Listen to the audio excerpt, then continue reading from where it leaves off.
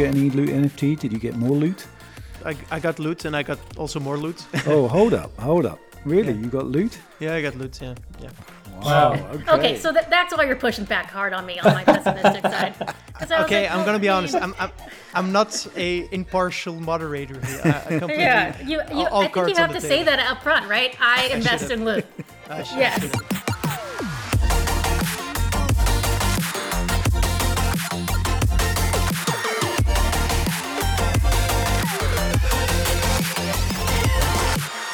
Welcome to the 14th Roundtable of the Metacast, the show which is brought to you by Navik, in which we explore the business of video games. I'm your host Nico, and today I'm joined by Janie Pericini, David Amor, and Chong An. I am extremely excited about this episode because we have a full crypto squad on the Metacast today, and this will allow us to go a bit deeper than usual into blockchain and games. Of course, we will do our best to keep things understandable for the layman, and we hope you will come out of this podcast as excited as we are for the future of games. Today's topics will be, first, the loot phenomenon, second, if and how blockchain games can scale, and then finally, some best practices around using blockchain in games. And as today's bonus segments, we are doing another round of bold predictions. But before we start, I'd like to introduce a brand new member to the Metacast. With us today is Chong An. Chong is a veteran with 2 decades of experience in the games industry, holding positions at companies like Ubisoft, Square Enix, Scopely, Take-Two, NCSoft, and EA. And a few years ago, he became fascinated with what blockchain can bring to games, and that's why he is currently the VP of Product at Mythical Games. Next to being incredibly knowledgeable and well-spoken, I can also confirm that Chong is a really nice guy. Chong, welcome to the Metacast. Thank you, Nico. I appreciate the intro. That was really nice of you. Could you tell us a bit more about Mythical Games? Yeah, for sure. So Mythical Games is first and foremost a platform technology company, obviously focused in the blockchain gaming space. More kind of vision, if you will, is to facilitate new game economies driven by player ownership, because we believe that that's like the next wave of how players, developers, and publishers are really going to interact. We're big believers of true ownership of digital assets, verifiable scarcity, and integrated secondary markets. And we're really bullish on that front, and that's essentially the mission, the vision of what Mythical is trying to accomplish. Not only with our own games that we've developed internally, like Blanco's Block Party, but with other projects that we have inbound, which we think will help, prove and validate, our thesis going into the space. That's awesome. Very exciting. And so, Chong, what game are you currently playing? The one that actually has taken up a bit of my time lately, it might be a little bit old, but I've been playing a lot of Escape from Tarkov. I'm really fascinated by that particular genre of game because I've been working on shooters for a bit. I'm a big fan. But in parallel to Escape from Tarkov, I've been playing a bit more of Deep Rock Galactic, which if you guys don't know that product, take a look at it. It's on Steam. It's a co-op shooter. And as you can see from those 2 products, you can see where my head's going. But it's just really fascinating when you kind of juxtapose to those 2 products and see what the interplay might be. Interesting. I'm excited to have some shooters because I'm also a big shooter fan myself. So I'm excited to have some shooters and blockchain combined. Yeah. David, it has been a while since we heard your fantastic podcasting voice. How are things on your side? Perfect. I've been working on my tan mostly. Nice. It's really been a focus of my energy since we last spoke. No, I did actually get away. I wasn't sure if this was a year where we could go somewhere hot, but that's what happened. And so, yeah, I've had a good summer in that respect. Nice to be back, though. Things to get done. Here I am. Cool. And Janie, what's new with you? Oh, 3 gigs. About to start a new gig, so I'm excited about that. Smoking a lot of cigars. Eating a lot of steak. Eating a lot of steak. Yeah. That's important. Yeah. Exactly. Trying to get gout as quickly as possible in my early years. All right. Cool. Let's start. Topic 1, the loot phenomenon. So if you haven't heard about loot yet, you better strap in for a wild ride. And as you'll probably notice, I'm absolutely fascinated by this, and I'm kind of still struggling to wrap my head around it. It feels like this could be a potential major paradigm shift in games. And yeah, I'm just very excited to see what comes out of this and also to have your opinions. So what happens? As a backstory, this is all about NFTs. So loots are NFTs. And yeah, the NFT market has been going quite ballistic over the past month. But maybe before we continue, let's maybe touch upon what an NFT is. David, could you give us like a short explanation of that? I can try. I would say it's a digital asset that's a unique digital asset that's provably owned by somebody in a distributed way. Okay. So it's something that you own, usually of some scarcity, usually of some value. But the important thing is that you can prove that it's yours. It's a digital item. All right. So it's like a picture, for example, that could be an NFT, and you can prove that you have it, and I cannot prove that I have it if I don't have the keys to that wallet that owns that NFT. Correct. Perfect. All right. Cool. So with that out of the way, we know NFTs. On Friday, August 27th, Dom Hoffman, one of the creators of the Vine app, don't know if you remember that one, the one with like a few seconds long videos, posted the following tweet. Loot. Randomized adventurer gear. No images or stats. Intentionally omitted for others to interpret. No fee, just gas, 8,000 bags total. Mint at your own risk. And underneath that tweet was a picture of a list of equipment, including a weapon, armor, belt, a ring, gloves, etc. And so because NFTs are so hot right now, all the 8,000 loot bags were minted in minutes. And so minting means that you claim the NFT for yourself, right? So you have a smart contract and you claim one of the bags for yourself if you mint them. However, what happened in the next days is where things got really interesting. So those 8,000 loot bags, which could be gotten for free, were resold for a total of $240 million. And now the cheapest bag would cost you around $30K.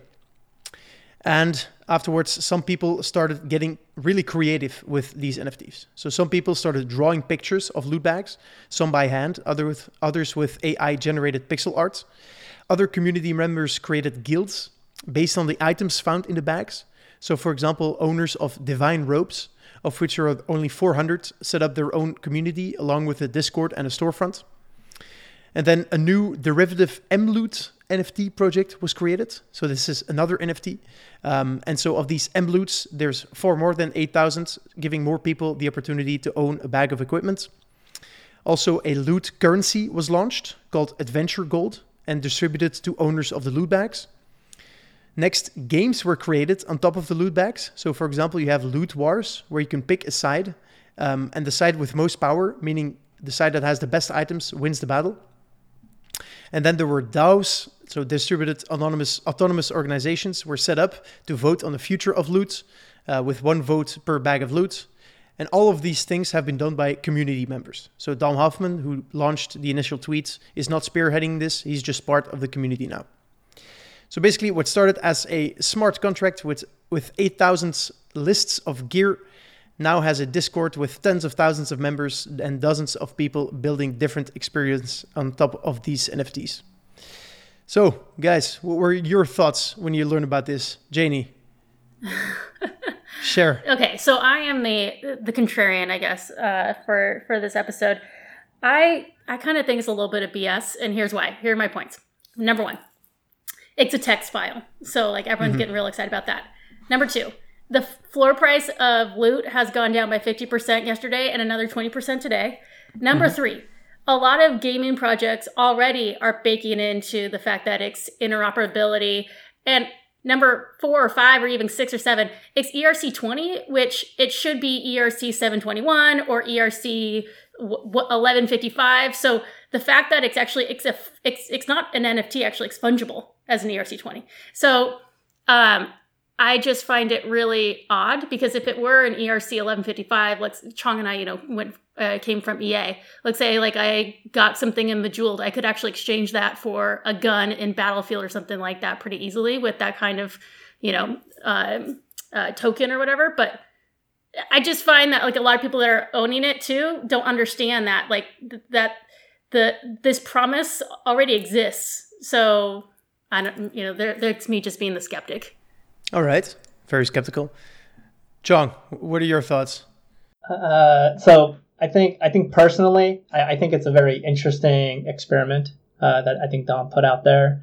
I think it actually sparks a lot of creativity based on how minimal he released this thing, right? So I'm kind of bullish in the sense of, he put together this really interesting project, and it was to see like how much creative energy and community formation he could get in a pretty short amount of time.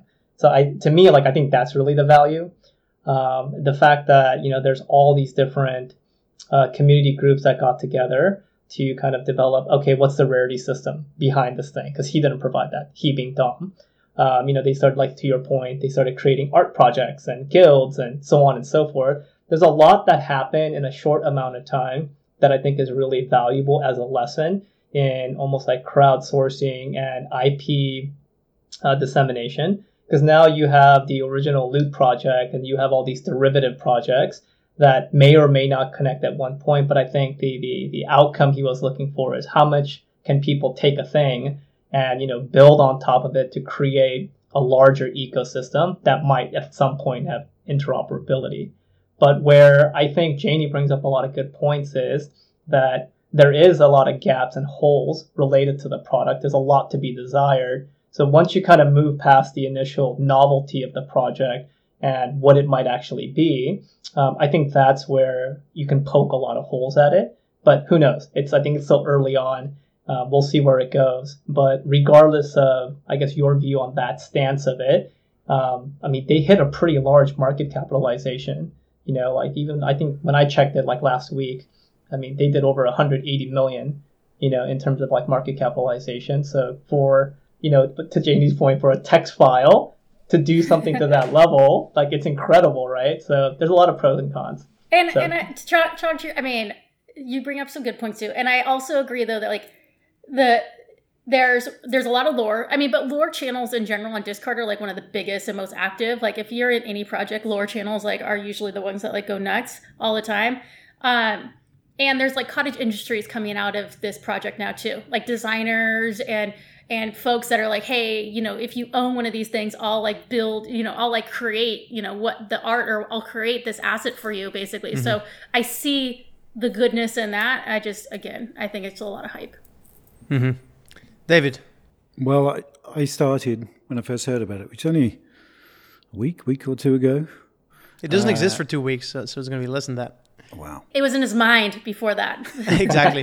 So I started where any rational person would start, which is, this is absolute nonsense. Why on earth would a set of 8,000 pictures with white text on black be this interesting and be worth this much money? Now, a week later, I think it's the most interesting thing that's happened in games in 5 years. It's amazing. And yeah, Jenny, you might be right that there's some holes in the implementation, but it's the idea of what it is. It's a completely different way of going about building interactive content. It's saying here is a base element for you that now is owned by 8,000 people, or however many people it's owned by. Now you can use that in any way that you can think of. Go ahead and build anything you want. I'm not going to say too much about what it's supposed to be for, or what you should do with it, what you shouldn't do with it, but go forth and do fun things with it. And that's exactly what's happening. What's interesting is that it's a completely different way of building interactive content, building games. It's starting with nothing and then letting other people build up. And that's never happened before in video games. So that's... it might not be the perfect implementation. It's just, to me, it's what happens from here that makes it so interesting.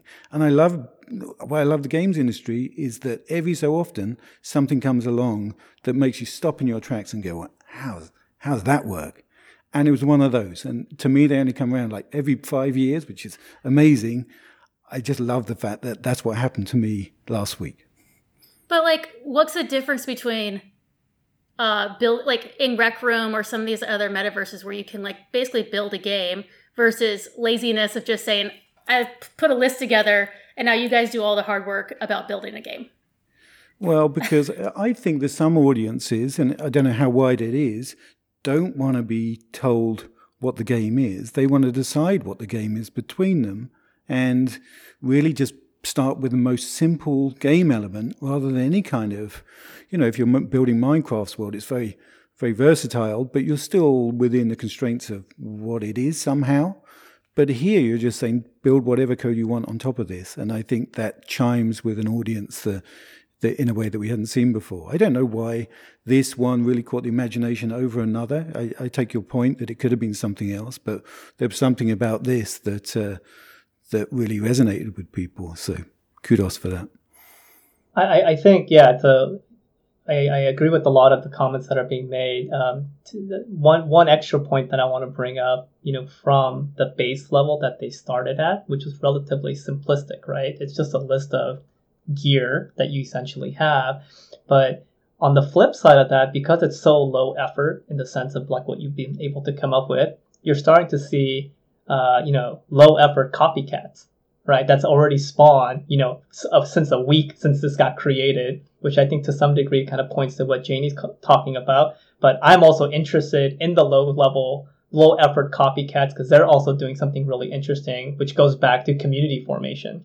So if you guys take a look at Bloot, which is B-Loot, right? I don't know if you guys have seen this. Yeah. It's just ridiculous, right? It's basically an X-rated version of Loot with like ridiculous things on their list of, items that they have, right? Like pumped up kicks and what is this, like 8 fur ring of rage and things that I don't want to mention on this podcast. But the fact that they were able to do that, I think is really interesting in and of itself, because now you're spinning off of someone else's creativity to build something new, which I think speaks to David's point, because like it really allows like creativity to thrive. But the part that I felt was almost opportunistic, and this is where maybe like the troll factor comes in, is the fact that the key members of the Bloot project was on places like Twitter bragging about the fact that, hey, we created a token too. Yeah, I think they call it, I think Loot was like AGLD, but Bloot created one called BGLD, and they hit something like $40 million in volume in like Sushi Swap. And he straight up called out the fact that, oh, by the way, we have no incentives for trading, for liquidity. It's probably nothing, but we did all of this, which I think is also really interesting, right? Because they've been able to build a pretty large community relatively quickly based off of that. And now there's derivative projects that are also spinning up. So I see a lot of pros and cons on both sides on why these things are kind of interesting. I think ultimately it just comes down to execution. What do you do with it now? Right? Like, what do you do with all these derivative projects, and how do you actually make a thing versus like being a flash in the pan? Well, that's my hope too. Is I hope that the people that own these items either are interested in gaming, which historically I've seen that most people early in gaming projects aren't gamers. I'd be interested in what Mythical's data shows, but like what I've seen is like they get some NFTs, they enter the game once, but then that's it. And they just hold on to whatever they have. And then they might come in 90 days later, which is pretty normal for a blockchain game. But like for traditional games, that's like unheard of to just see like really high D90, but then like really low like D2. It's like this weird curve that we just don't see in typical gaming. So let's assume that the majority of owners of Loot aren't gamers. Then either this thing dies because no one develops on it, or you're going to have like a utility war where it's like people are going to be constantly like trying to outdo each other with how they're developing this. And so, I don't know how it's going to play out, but like that's where my head's at too, outside of being obviously the pessimist of this group. There's another aspect that I like about it, which is that for a while we talked about this idea of being able to take a weapon that you might have in Minecraft and take it over to Fortnite. And technically, of course, that's possible. You own that NFT, and each game could verify that you own it and show it and display it in a game. Then we all agree, yeah, but Microsoft and Epic would never let that happen. Now, but if you have a different starting point, which is what's just happened here, then in a month's time, there's going to be 10 different games all using this one NFT because it has a different start position. So I'm quite sure that, you're seeing some really simple games that happen after been built after 1 week. But as I say, in a month's time, 10 games, more polished or, more engaging, something about them. but they all share these same NFTs. So I'm wondering whether or not this idea of sharing NFTs across games doesn't happen with established games, but happens in a way that we've just seen, where you start with the base NFT and then allow people to build from it, if that makes sense. Yeah, I think that makes a lot of sense. I think I think to the point earlier, creating the coherent ecosystem, I think that's the fun and the ability to engage. I think it does open up the funnel quite a bit. I think it makes it really interesting. And because you're not starting off with like super high fidelity or a certain level of technical complexity, it actually attracted a lot of people to try it out, right? Because I think there's a thing that he also created called like synthetic loot, where he's opened up, the contract, say, hey, go check this out. It's not an NFT, but you guys can play around with it, gave instructions on how to do it. And so there's a lot of really interesting creative formation that's happening, which I think is really positive for the industry. But yeah, I think the challenge that they're going to end up facing is as time goes on and, certain expectations are being, set, whether they want it or not, are they going to be able to deliver against that front? I think that's really where it's going to get challenging. But the other side of it too is I could see a scenario where they're taking this level of NFT the way that it's set up right now. And because, let's say, you bought one of the bags, it's now yours. You can create your own world and, metaverse, if you will, from that, create your own novelty, create your own narrative. And now you've taken that derivative and made it completely your own thing, similar to some other projects that you see in the marketplace today, right? Like Punk's Comics being, I think, the most prevalent one, where they bought essentially 16 of the CryptoPunks. And by purchasing them, now that it's theirs, they've created their own entire universe completely separate from CryptoPunks. But there's a connection there because of the origination point. But now they've created their own universe, their own brand, their own IP, which I think really helps to change the way we think about, development in general, particularly for games. I think that's really where the spark is. One of the results of a project like this seeing so much revenue is this won't be the last, will it? So this is the first, and as you say, there's various projects on the way. Something that generates this much revenue is going to get a lot of interest from all sorts of people. So I'm also interested in it just because it feels like the first of a new thing. Mm-hmm. Yeah, I agree. I saw tweets saying that as you had with Bitcoin, there's before Bitcoin, after Bitcoin. As you had with punks, there's before punks, after punks. And now there's before loot and after loot. I have two comments to what you guys were talking about. So first, Janie, you were talking about, what if, let's say that almost everyone that bought a loot or owns a loot bag is actually not a gamer and is an investor, which could very well be the case. Loot bags are worth a lot of money, 30K. Not a lot of gamers have that kind of money to spend or invest. One of the cool things you get with NFTs and smart contracts is that, and you see this with other NFTs right now, is that you can find a way to rent them out. So let's say that you have a game which is really fun, and you need a loot bag to play. There is a world where you can, as a loot holder, bag owner, you can rent out your loot bag for a tiny amount of money. So that way you still own it. And someone who is a gamer, who is willing to pay to play, can then use your loot bag to play the game. So that would be one solution to what you were saying. Which is, I guess, like Axie have yield scholarships. Yeah. Yeah, scholarships. Exactly. Yeah. And Nico, did you get loot? Did you get any loot NFT? Did you get more loot? I got loot, and I got also more loot. Oh, hold up. Really? Yeah. You got loot? Yeah, I got loot, yeah. Wow. Okay, so that's why you're pushing back hard on me on my pessimistic side. Okay, I'm going to be honest. I'm not a impartial moderator here. I think you have to say that up front, right? I invest in loot. Yes, because I was like, why the hell are we talking about loot? There's other projects too. Now it makes sense.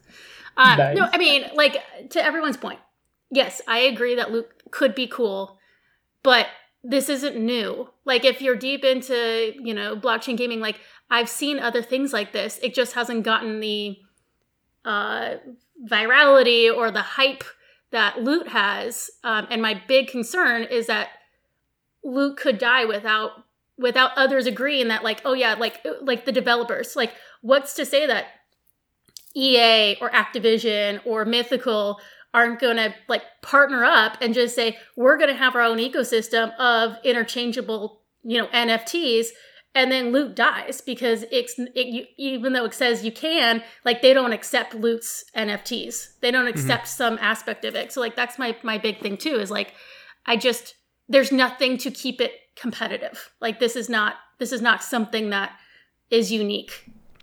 Can I give an answer to that? Sure. So, and actually, I just made this realization while Chong was talking. Sorry, I'm very biased again, but this thing absolutely fascinates me. So, I've talked about this adventure gold, right? This token that was given to all of the loot holders.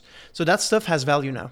So they dropped 10,000 tokens to every loot bag holder, and that 10,000 is currently worth, I think, about 40K or something. And so the loot holders can actually, as a DAO, together decide on dropping more of this token, this adventure gold, which has value that they can sell, right? Which could actually mean that as the bag holders, you can actually literally pay a company to build a game on top of loot and just pay them with new adventure gold. Yeah, but I mean, like even at Gala Games, like the node owners voted on which games got built and which didn't. If you're a node, like you get the same voting rights too if you're participating in some of these projects too. So I guess I'm just a I'm a pessimist because I don't see the uniqueness of any of this. I'm actually really glad you are, because otherwise this would be a boring conversation, just all agreeing. In I guess, yeah. Sponsored by Loot is the break's gonna like have that organ music, and then it's gonna be like, if you like this podcast, please buy Loot, and then buy Loot, with the referral code Nico. Yeah, exactly. Yeah, I'm very sorry for my biasness. I should probably have started with that. Maybe I'll add it in. This is why it's interesting, I guess. Yeah. But I guess maybe that's too, is like the whole loaning and renting, and maybe this is where I need to do more education. Is ERC20 the best for renting and loaning on NFTs? Is ERC 721 better? I think this is where it comes into play too, around the technology, which I think we get into in topic 2. I'm not taking over your job, Nico, but. Right, like that's my thing too, is like there's limitations to ERC20, and there's a lot of people that don't use it anymore for various reasons. It's like my other concern too is that, and this is where opinions matter. Like I don't think that's the best one to be using for something like this. So, and Janie, can you explain what the difference is between one and the other, or what are you even talking about? Let's start there. Okay, sure. So, all right. So ERC20, let me try to explain here. Okay. So, ERC20, I think came before ERC 721. ERC20 is a fungible asset. It's not non-fungible. So it's fungible. And ERC 721 is an asset class, whereas ERC20 is a single asset. And that's my first understanding. Then there's ERC, 1155, I want to say, which is the whole concept of being able to, if you get like an in-game item or gems or something like that, you're able to, swap it out, or like basically get a sword instead or something like that. So, I'm not a technical person here. Is it just a different way of recording these digital items? Well, ERC 721 came out of the limitations of ERC 20. Mm-hmm. So, or ERC 720, I want to say. But so ERC 721 is kind of considered like, I would say like the crypto enthusiasts tend to like it more. Like they're like, oh yeah, it's ERC 721. Because it's also, you can give that item full custodial ownership, whereas ERC 20 isn't. So again, this goes back to like, there's all these nuances of the on the technical side. So if it were ERC 721, I would actually be more interested in it. But because it's ERC 20, I'm not. And don't you think there was a design decision? Because it feels this gets into, I guess, the second thing is like, there's always trade-offs. There's, there's the decentralized nature of these things. There's the scalability. There's the interoperability, or even just the management of it, of like being able to swap things or move things from one chain to another. So I don't know why it's ERC 20. I mean, maybe David, you do. I don't. All right. Maybe let's continue to our next question. Then we can start discussing that. And so our next topic that we're discussing is blockchain games at scale. And this question actually comes from our Discord. So some of you may know that Navic has a Discord server where we discuss the business of games and everything around it. And we will be opening our Discord soon for our listeners. So if you're interested in joining it, you can subscribe to our newsletter at navic.co. And so this question comes from Junie Dijkstra, and I'll read it now. While I'm still trying to wrap my head around the blockchain in its entirety, I keep finding myself returning to the same question, which admittedly is more general with an indirect impact on games. How is data retrieved from the chain of transactions/contracts to validate, to interact with, etc.? Under my naive assumption, the amount of transactions is going to explode exponentially, leading to a gargantuan chain. In any other type of storage, search queries would have to be optimized heavily to be able to deal with the vast quantities of data. How does this work for the blockchain? How will it scale? And how does that influence development and player experience? So maybe let's immediately talk about some limitations that we've seen in the blockchain and game space when it comes to scalability. John, you want to kick this off? Yeah, so I mean, I think for a lot of the products that have come out early on, that gained a lot of traction, that was on, what we call like layer one tech. Layer one tech being, the main line, crypto lines like Bitcoin, Ethereum. The mainnet or layer one wasn't really meant for the type of like transactional volume, the type of interactions that we see with gaming like products. And so, oftentimes early on, what you ended up seeing because of the nature of the way that NFTs, their drops, the way that they, gather users into a particular, merchandising sequence, and you're like spiking, a certain amount of concurrent users, it really will bring those types of, platforms to a halt because of the sheer volume of traffic and, compute that's required in order for it to work.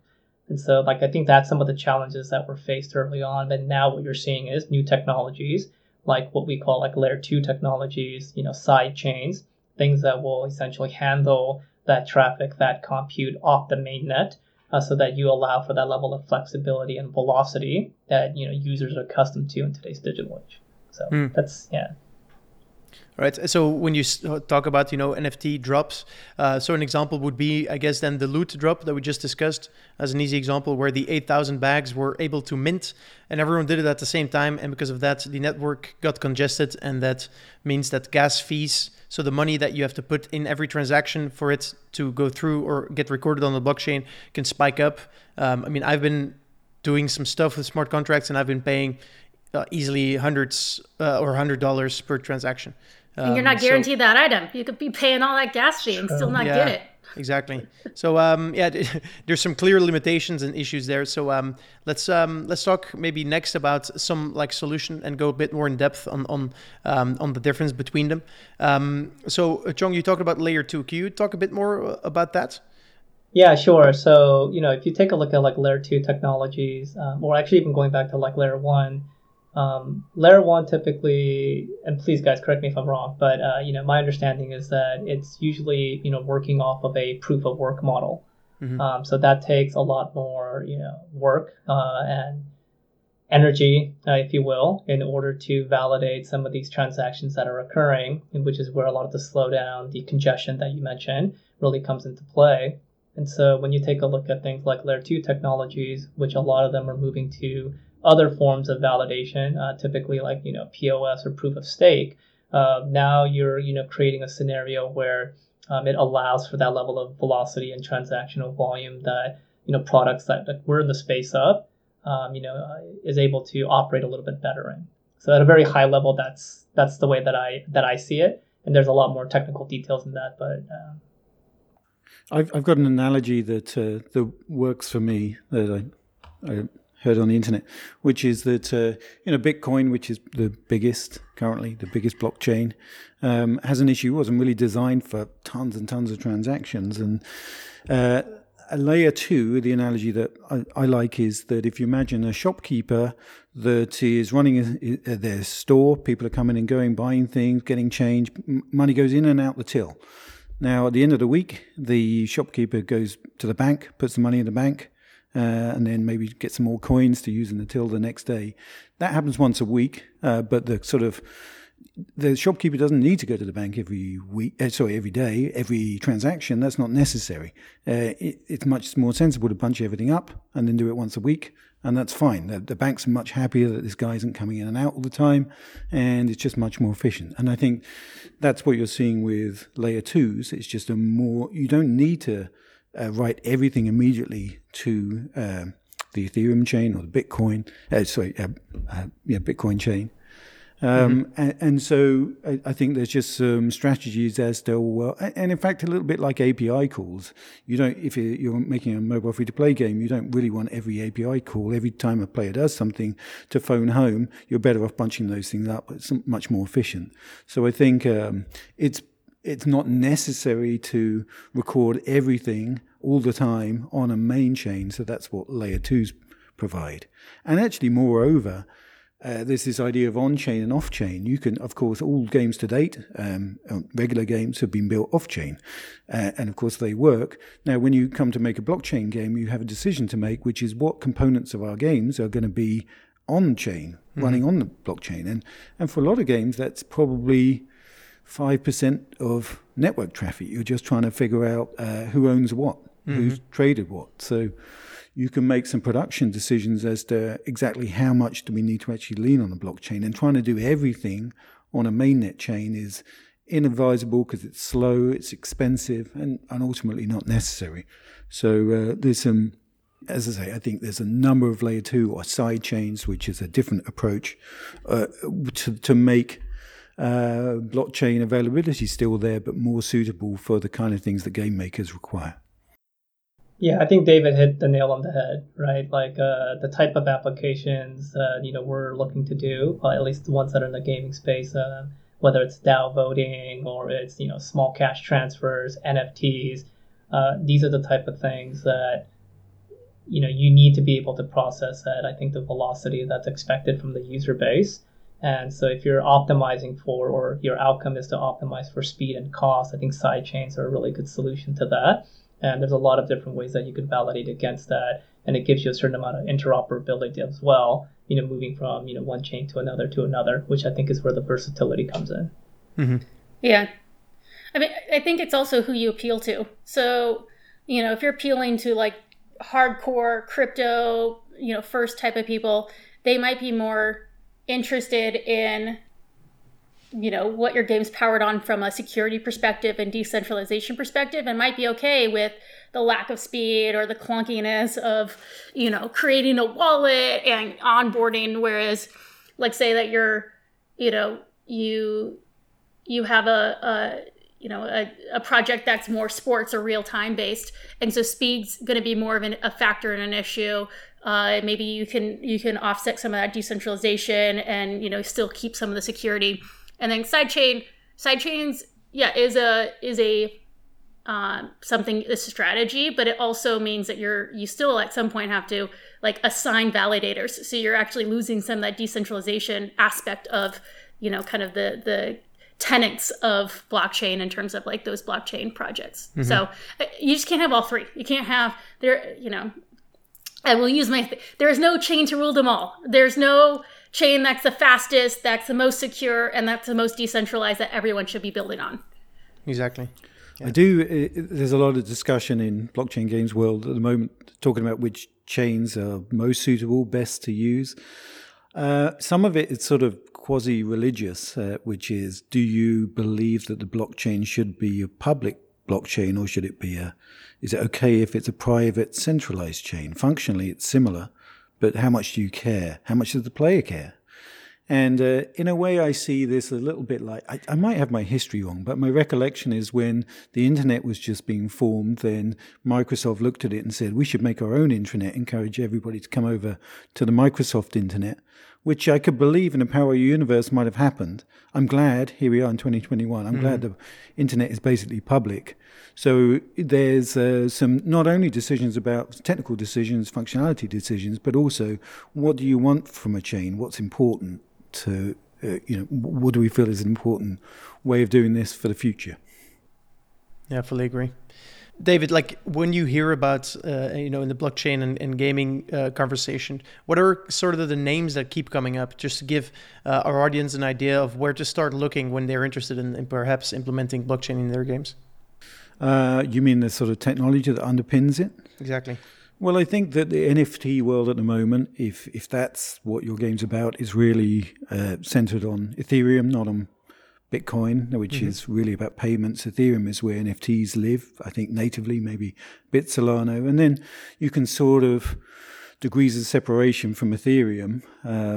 Mutable X is a layer 2 chain that works well with Ethereum.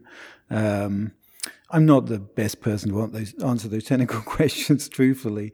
And also that ecosystem it's so early that I don't think it's become clear yet exactly how this is going to pan out. I mean, in early 3D games, it felt like there was like 20 publicly available 3D engines, and then a lot of studios were building their own. That's how it feels right now. And I don't know what the right solution is yet. So I think we're finding out early. Chung, anything to add?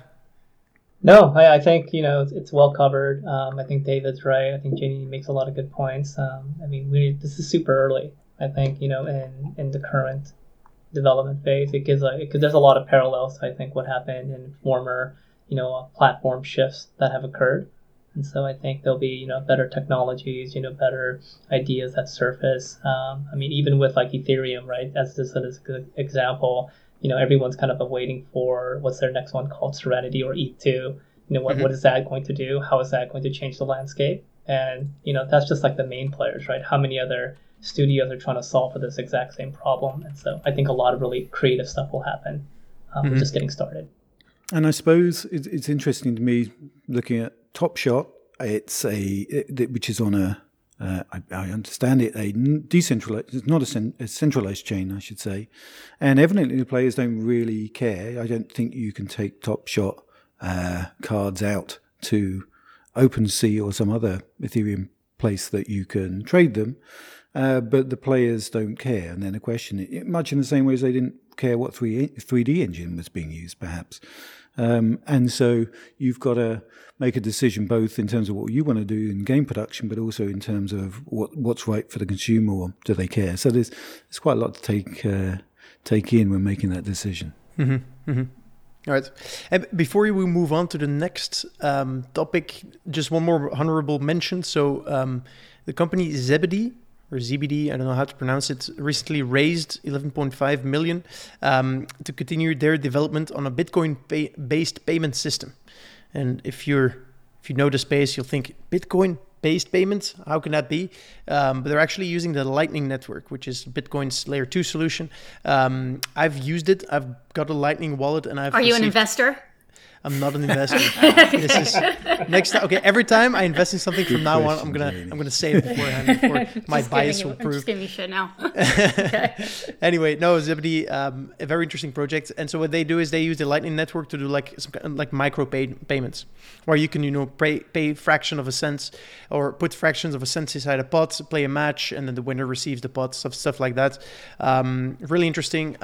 I'm a user of the Lightning Network, and it's crazy. Like I've sent like 1 Satoshi for the price of 1 Satoshi, and it's really fast and it's very promising. So yeah. I guess is that on a mobile, or is that PC or a browser?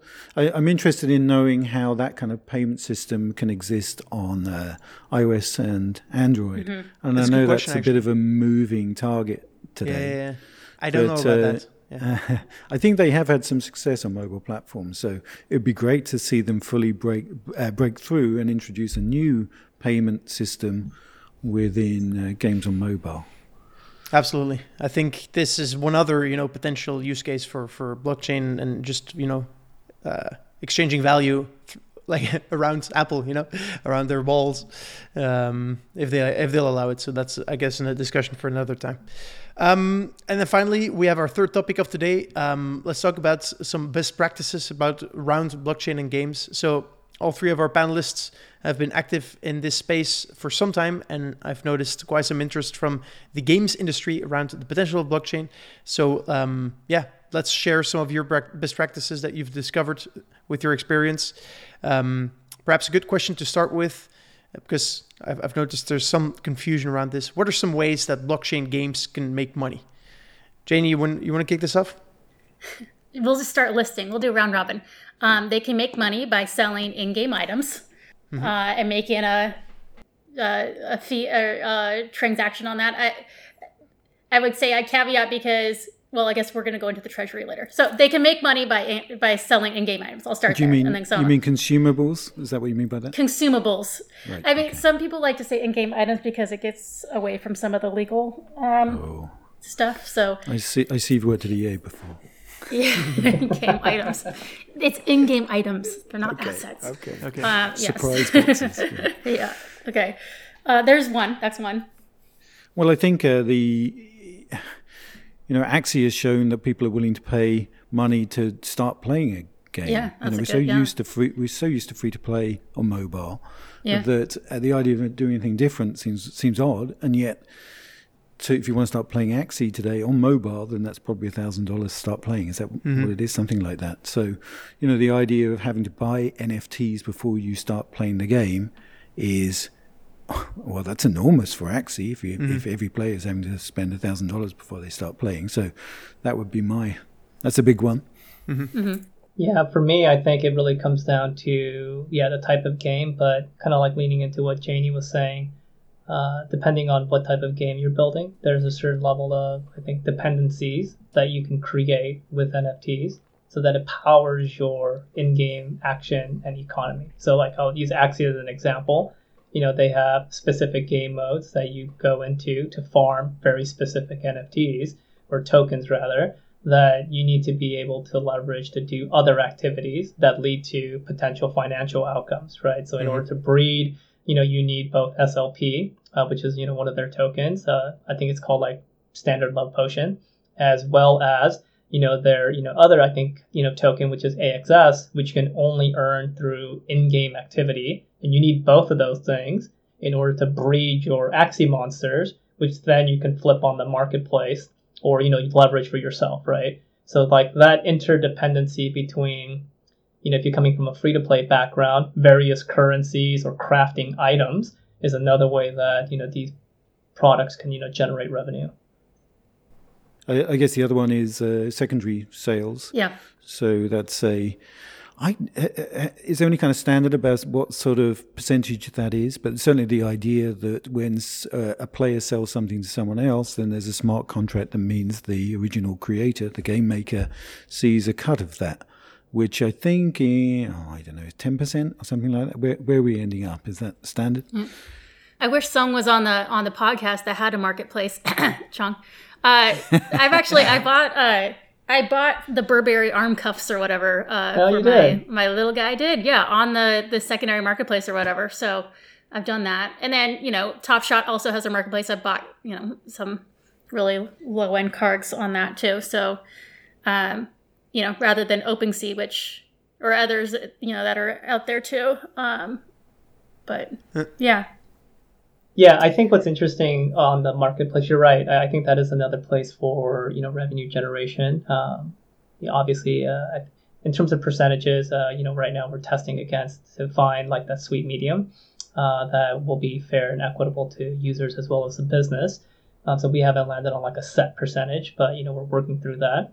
But what I think is interesting, even with the marketplace, is again it goes back to the product, and I'll highlight Sorare as a good example, right? So if you guys don't know what that product is, it's a fantasy, football or soccer game, depending on what region of the world you're from. But what's interesting about what they did in terms of revenue generation is they decided, probably as the game was being developed, that they were going to capture most of the revenue on the primary side, versus the secondary market. So they elicited as much value extraction on selling the various player cards within their game versus a secondary marketplace, which is, somewhat contrary to a lot of other products in the marketplace, which is the other way around, right? They have fixed or very low prices on the primary side, and there is an expectation that they're going to go and, speculate on the marketplace side, which drives that GMV. So again, depending on the kind of business model that you want, you might be able to elicit different responses, but the vehicles are the same. It's just the percentages are different.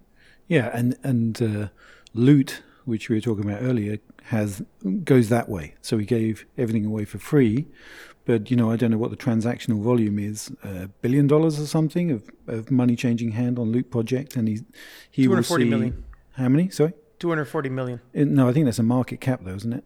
No, it was how much was being transacted, the volume. Okay. My point is that he sees a cut of that, and that's the model. No, he doesn't. He does, right? Not he on doesn't. secondary sales? No, there's nothing there. Okay. I didn't Yeah. He could, I guess. Yeah, see, Not David, anymore. we could have made this better. Yeah, I mean, maybe you should have. But I think, I Yeah. mean, that's for me one of the key reasons also why it got so popular. The fact that it's not, the fact that it's just do whatever you want. This is just 8,000 lists. I mean, he could have done that with a kickback to him. And Yeah, would he could have. Right, okay. Yeah. I think, so I could be completely wrong about this, but from what I recall, there was like a little bit of fine print in the way that he did the loot. There was 8,000 bags, right? 7,777 of them were given out. The rest he held back. Yeah, So whatever that 200, that's remaining, he may be able to get a cut off of those. Because if he kept those minted and sold, there might be some revenue transaction that might occur. I don't know exactly what it did with the ones that he held back. I don't know if that information is publicly available, but yeah, to David's point, there's a lot of different ways that your entry point and where you exit could be very different depending on how you structure that, right? Yeah, and you could be sure that everyone's looking at his wallet, and like the moment he sells one of his loot, then you'll probably see the market absolutely collapse. Yeah, you better believe it. Yeah, for sure. All right. Next to monetization, what are some other best practices you see in the space, John? One thing that I'm really kind of like really keen and interested in studying community formation and how that leads to revenue generation. And so what I mean by that is, a lot of the products, that are coming out in market, they have a really interesting, I guess the umbrella term that people are using is like pre-sale, right? And so, if you take a look at, let's say there was like a really interesting NFT, I think it's more like an art project that's going to become something else, but it was called like the Seven. It was like an anime inspired like art collection, similar to like the Bored Ape Yacht Club. But there's a whole sale behind that. And, they're building up a community, kind of like validating and testing the market to see, what their level of Discord membership looks like, how much, social activity is there in terms of retweets, this, that, and the other, and then see if there's a sellout. But that's just the start of their journey, right? Because, whether it's the Seven or, Bored Ape Yacht Club or whoever else, they usually have a roadmap saying, we're going to start with this thing, and then there's all these other things that are going to be coming downstream. But every single step along the way, there's revenue that's being generated there. And so what does that lead to? What's that revenue being used for? A lot of the time, if you look at the roadmap, they're saying, now that we've generated all these things and there's like a community and there's a certain, membership that's been created, we're now going to go and do, I don't know, we're going to build a film, we're going to build a comic book, we're going to build, a game. And it's basically helping to fund whatever the next step in their roadmap is. So and I don't want to paint that with like, that's a revenue play. It's almost like again, community, budget formation, revenue formation, so that they can extend a lifeline of whatever project that the community is super involved in. I think that's super fascinating. Yeah, certainly the pre-sale seems to be a valid way to, I don't know whether people are doing it to get funding or just to get revenue, I'm not sure, but it seems to be best practice to announce what you're doing, do a pre-sale on NFTs that often people don't know how it's going to be used in the game. But I mean, that's exactly the same as Star System for the last 10 years, whatever's that been. It's the same kind of thing where you're sort of buying into what this game might be in the future, and I'm happy to buy something that I'll get to use in that game, whatever that game might be. So it's not a completely new idea, it's just a better way of handling it, I think. And another thing that I'm seeing in is the governance token, and there's lots of complexities. I won't pretend I fully understand all of it, but I like the idea that you're allowing your players to invest in the game, and the idea is that the players, potential players, own part of the revenue stream that's coming in. And I think that's rather than the company that made the game taking all the money for themselves. And the reason why I think that's interesting is because it gives those people that have bought those treasury tokens a vested interest in getting behind the game. And I think that ends up being a form of marketing. So if it was in mobile, we'd spend a lot of money on UA. Maybe this is something similar where, fine, there's a community that is going to see a lot of the revenue from this game, but they're the ones that are making it, getting people to know about it. They have a vested interest. They got money. They got skin in the game. And I wonder if that's the treasury token is a form of marketing and promotion. Oh, yeah, 100%. I mean, yeah, from a growth or UA perspective, pre-sales by far has been the most active I've been in terms of acquisition around that time. And then after a pre-sale, it's pretty dark because there's a lot of hype. There's also timing a pre-sale around the ability to even look at the function of a game, not even being able to play it, but maybe just like being able to see some mocks or specs of things. Like it adds to that kind of activity. And then driving to the Discord. I mean, the maybe to what David and Sean are saying too, is like the Discord community, the community in general, are your best salespeople. So when you drive to a Discord community, they're the ones that are actually usually upselling on, hey, you got to get, the treasury token or like one of the founders, items or whatever it is. Like they're the ones upselling it because they've been in the project since the beginning. So I also noticed that projects that do a really good job of managing the community in Discord and using it as a channel and a primary channel too for acquiring users and getting those VIP or getting those high value users is like a key strategy. Mm-hmm. Yeah, I think, good points from Janie and David. I think if you take a look at it holistically, it just really comes down to, the value chain, across that product's life cycle, which, in free-to-play games, we look at, I think, from a slightly different lens, but there are a lot of parallels that you can draw. But when you have things like governance tokens, treasuries, you're really talking to like golden cohorts, essentially, right? Yes. These guys are super, super involved. They have a vested stake in wanting to see the success of this product. They found like-minded individuals similar to them, and they're rallying around that. And so now it creates a really interesting value proposition for them to keep that ecosystem positive, going in the right direction, having some voice within the development of said thing. And now it's like beneficial for all parties involved. So that dynamic, I think, is really cool.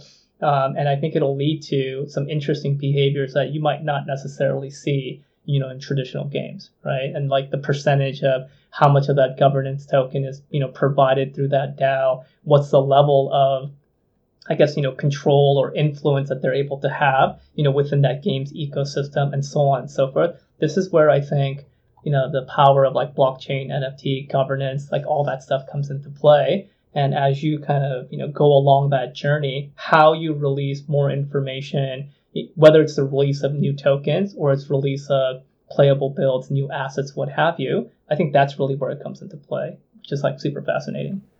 And the funny thing too about like releasing more information or like the maturing crypto audience is that they are getting more mature in terms of wanting to understand, well, what's the utility of this NFT before I go buy this?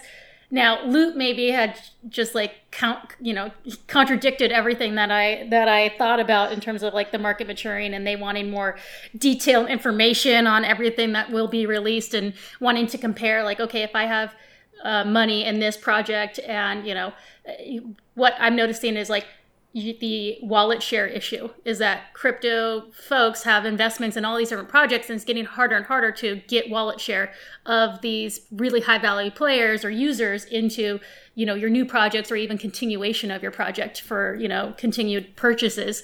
Now, Loot maybe threw that all away for me because I was like, okay, yeah, like, we just need more detail and more this and, more mocks and then, more gameplay and that kind of stuff. And then obviously then you have a text file that breaks the internet or whatever. So there you go. Paradigm shift. Told you.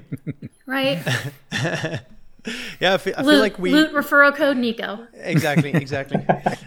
Send me some adventure gold if you like what I just did.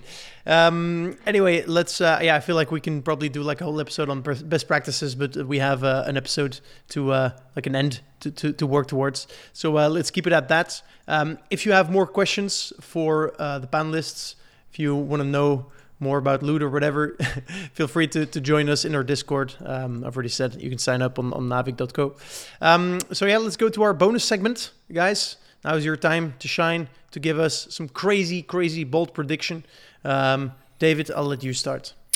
Oh, well, I'm going to keep it blockchain themed since we come this far. I'm picturing that Newzoo chart, you know, the one I'm talking about, the pie chart that shows the pieces of the industry, which I always think is really interesting. I think 25% to blockchain in 3 years. All right. That's, I think it's just going to take a big old chunk. Oh, maybe it's additive. I'd like to think that, maybe just pushes everything else. But, this is not VR, AR. This is, I could see it easily exceeding PC even, Yeah. But how do you measure this? Because do you measure it for all the revenue from games that have something to do with blockchain? Because like, what do you compare it to? Do you compare it to PC, mobile, etc.? Because mobile games can have blockchain, PC games can have blockchain. How would you look at that? Well, I think, this isn't really my bold prediction anymore, but I think that you could say, well, a blockchain game is any game that has an NFT in. I think that over time it's going to become clear that there's a certain type of game that are blockchain games. I think people that are try and just introduce blockchain elements into their existing game are going to struggle, because I think you really have to burn everything to the ground and start on the way up, just as had to be done with free-to-play. You couldn't just take existing games, give it a twist, and now it's free-to-play. In the same way as I don't think you can just take a twist to existing games today. So I think that much in the same way it's pretty easy to define free-to-play, I think it's going to be easy to define a blockchain game. And my prediction is it will be 25%. Super. John, what about you? I love that bold prediction, David. Thank you. I really like that one. Mine's a little bit out there, I think, but what I think is going to end up happening, I think in maybe about a year, max 2 years time, I think we're going to see one of the major traditional marketplaces as we know it today for games. So who am I pointing at? I'm pointing at guys like Valve, guys like Epic. I think they're going to get into the space in a pretty big way. I think the infrastructure is there. I think they have the technology. I think they've been looking at it for a while. Companies like Valve have suffered from, gray markets for some time. Particularly games like Counter-Strike, right? Where, one of the bigger blockchain players in the space right now, Wax, was built off of that, right? They created something like OP Skins that eventually became Wax, and they were able to generate significant amount of revenue and interest. And so, I think companies like Valve, companies like Epic, they are understanding of the wave that's coming. And my bold prediction is that they're going to get into the space in a very meaningful way. And I think when they do, it's going to create a whole rush of other things, because a major player like them is going to put their muscle behind it. 1 year. That's great. 1 to 2 years. 1 to 2 years. All right. Very good. Awesome prediction. Janie. Well, David and Sean are very articulate and are a lot more futurist than I am. I will not give you credentials on why I'm terrible at predicting these things, but some thoughts. I think that there is going to be a backlash on marketplaces like OpenSea, like these third-party marketplaces, with the fraud issue, unless they clean that up. I see a rise in game or entity-owned marketplaces as like the authenticator, or the basically the trust of buying something. So I'm concerned, I guess, with the OpenSeas of the world, if they don't kind of manage the fraud issue and lack of confidence that some people are starting to have in the authentication of it. And then my other prediction, I see one of the big players like Activision or EA launching NFTs in their games at least one of them by the end of this year. The end of this year? Yeah. Wow. I would say that as bold predictions go, all three of us came up with fairly modest ones. I mean, you can easily imagine each one of them. Well, at least I can. That's true. Yeah. Actually, I was expecting Janie to say, I expect loot to go to 0. First of all, that's not true. And you know what? Maybe I will use your referral code and get myself a little loot bag. We convinced her. Yeah. That's all I wanted to achieve with this podcast. Very good. Yeah. So thank you. Amazing. All right. That was it for today. Thank you so much for joining me, David, Janie, and Chung. I really enjoyed it. I learned a lot, and I hope and I think our listeners will do too. Listener, thank you so much for listening. For more content about the business of games, visit navic.co. And there you can also subscribe and join our Discord, where we will keep this conversation going. So if you have any more questions about all of this stuff, join us there. This was the Metacast, and we look very much forward to speaking to you next week. Cheers.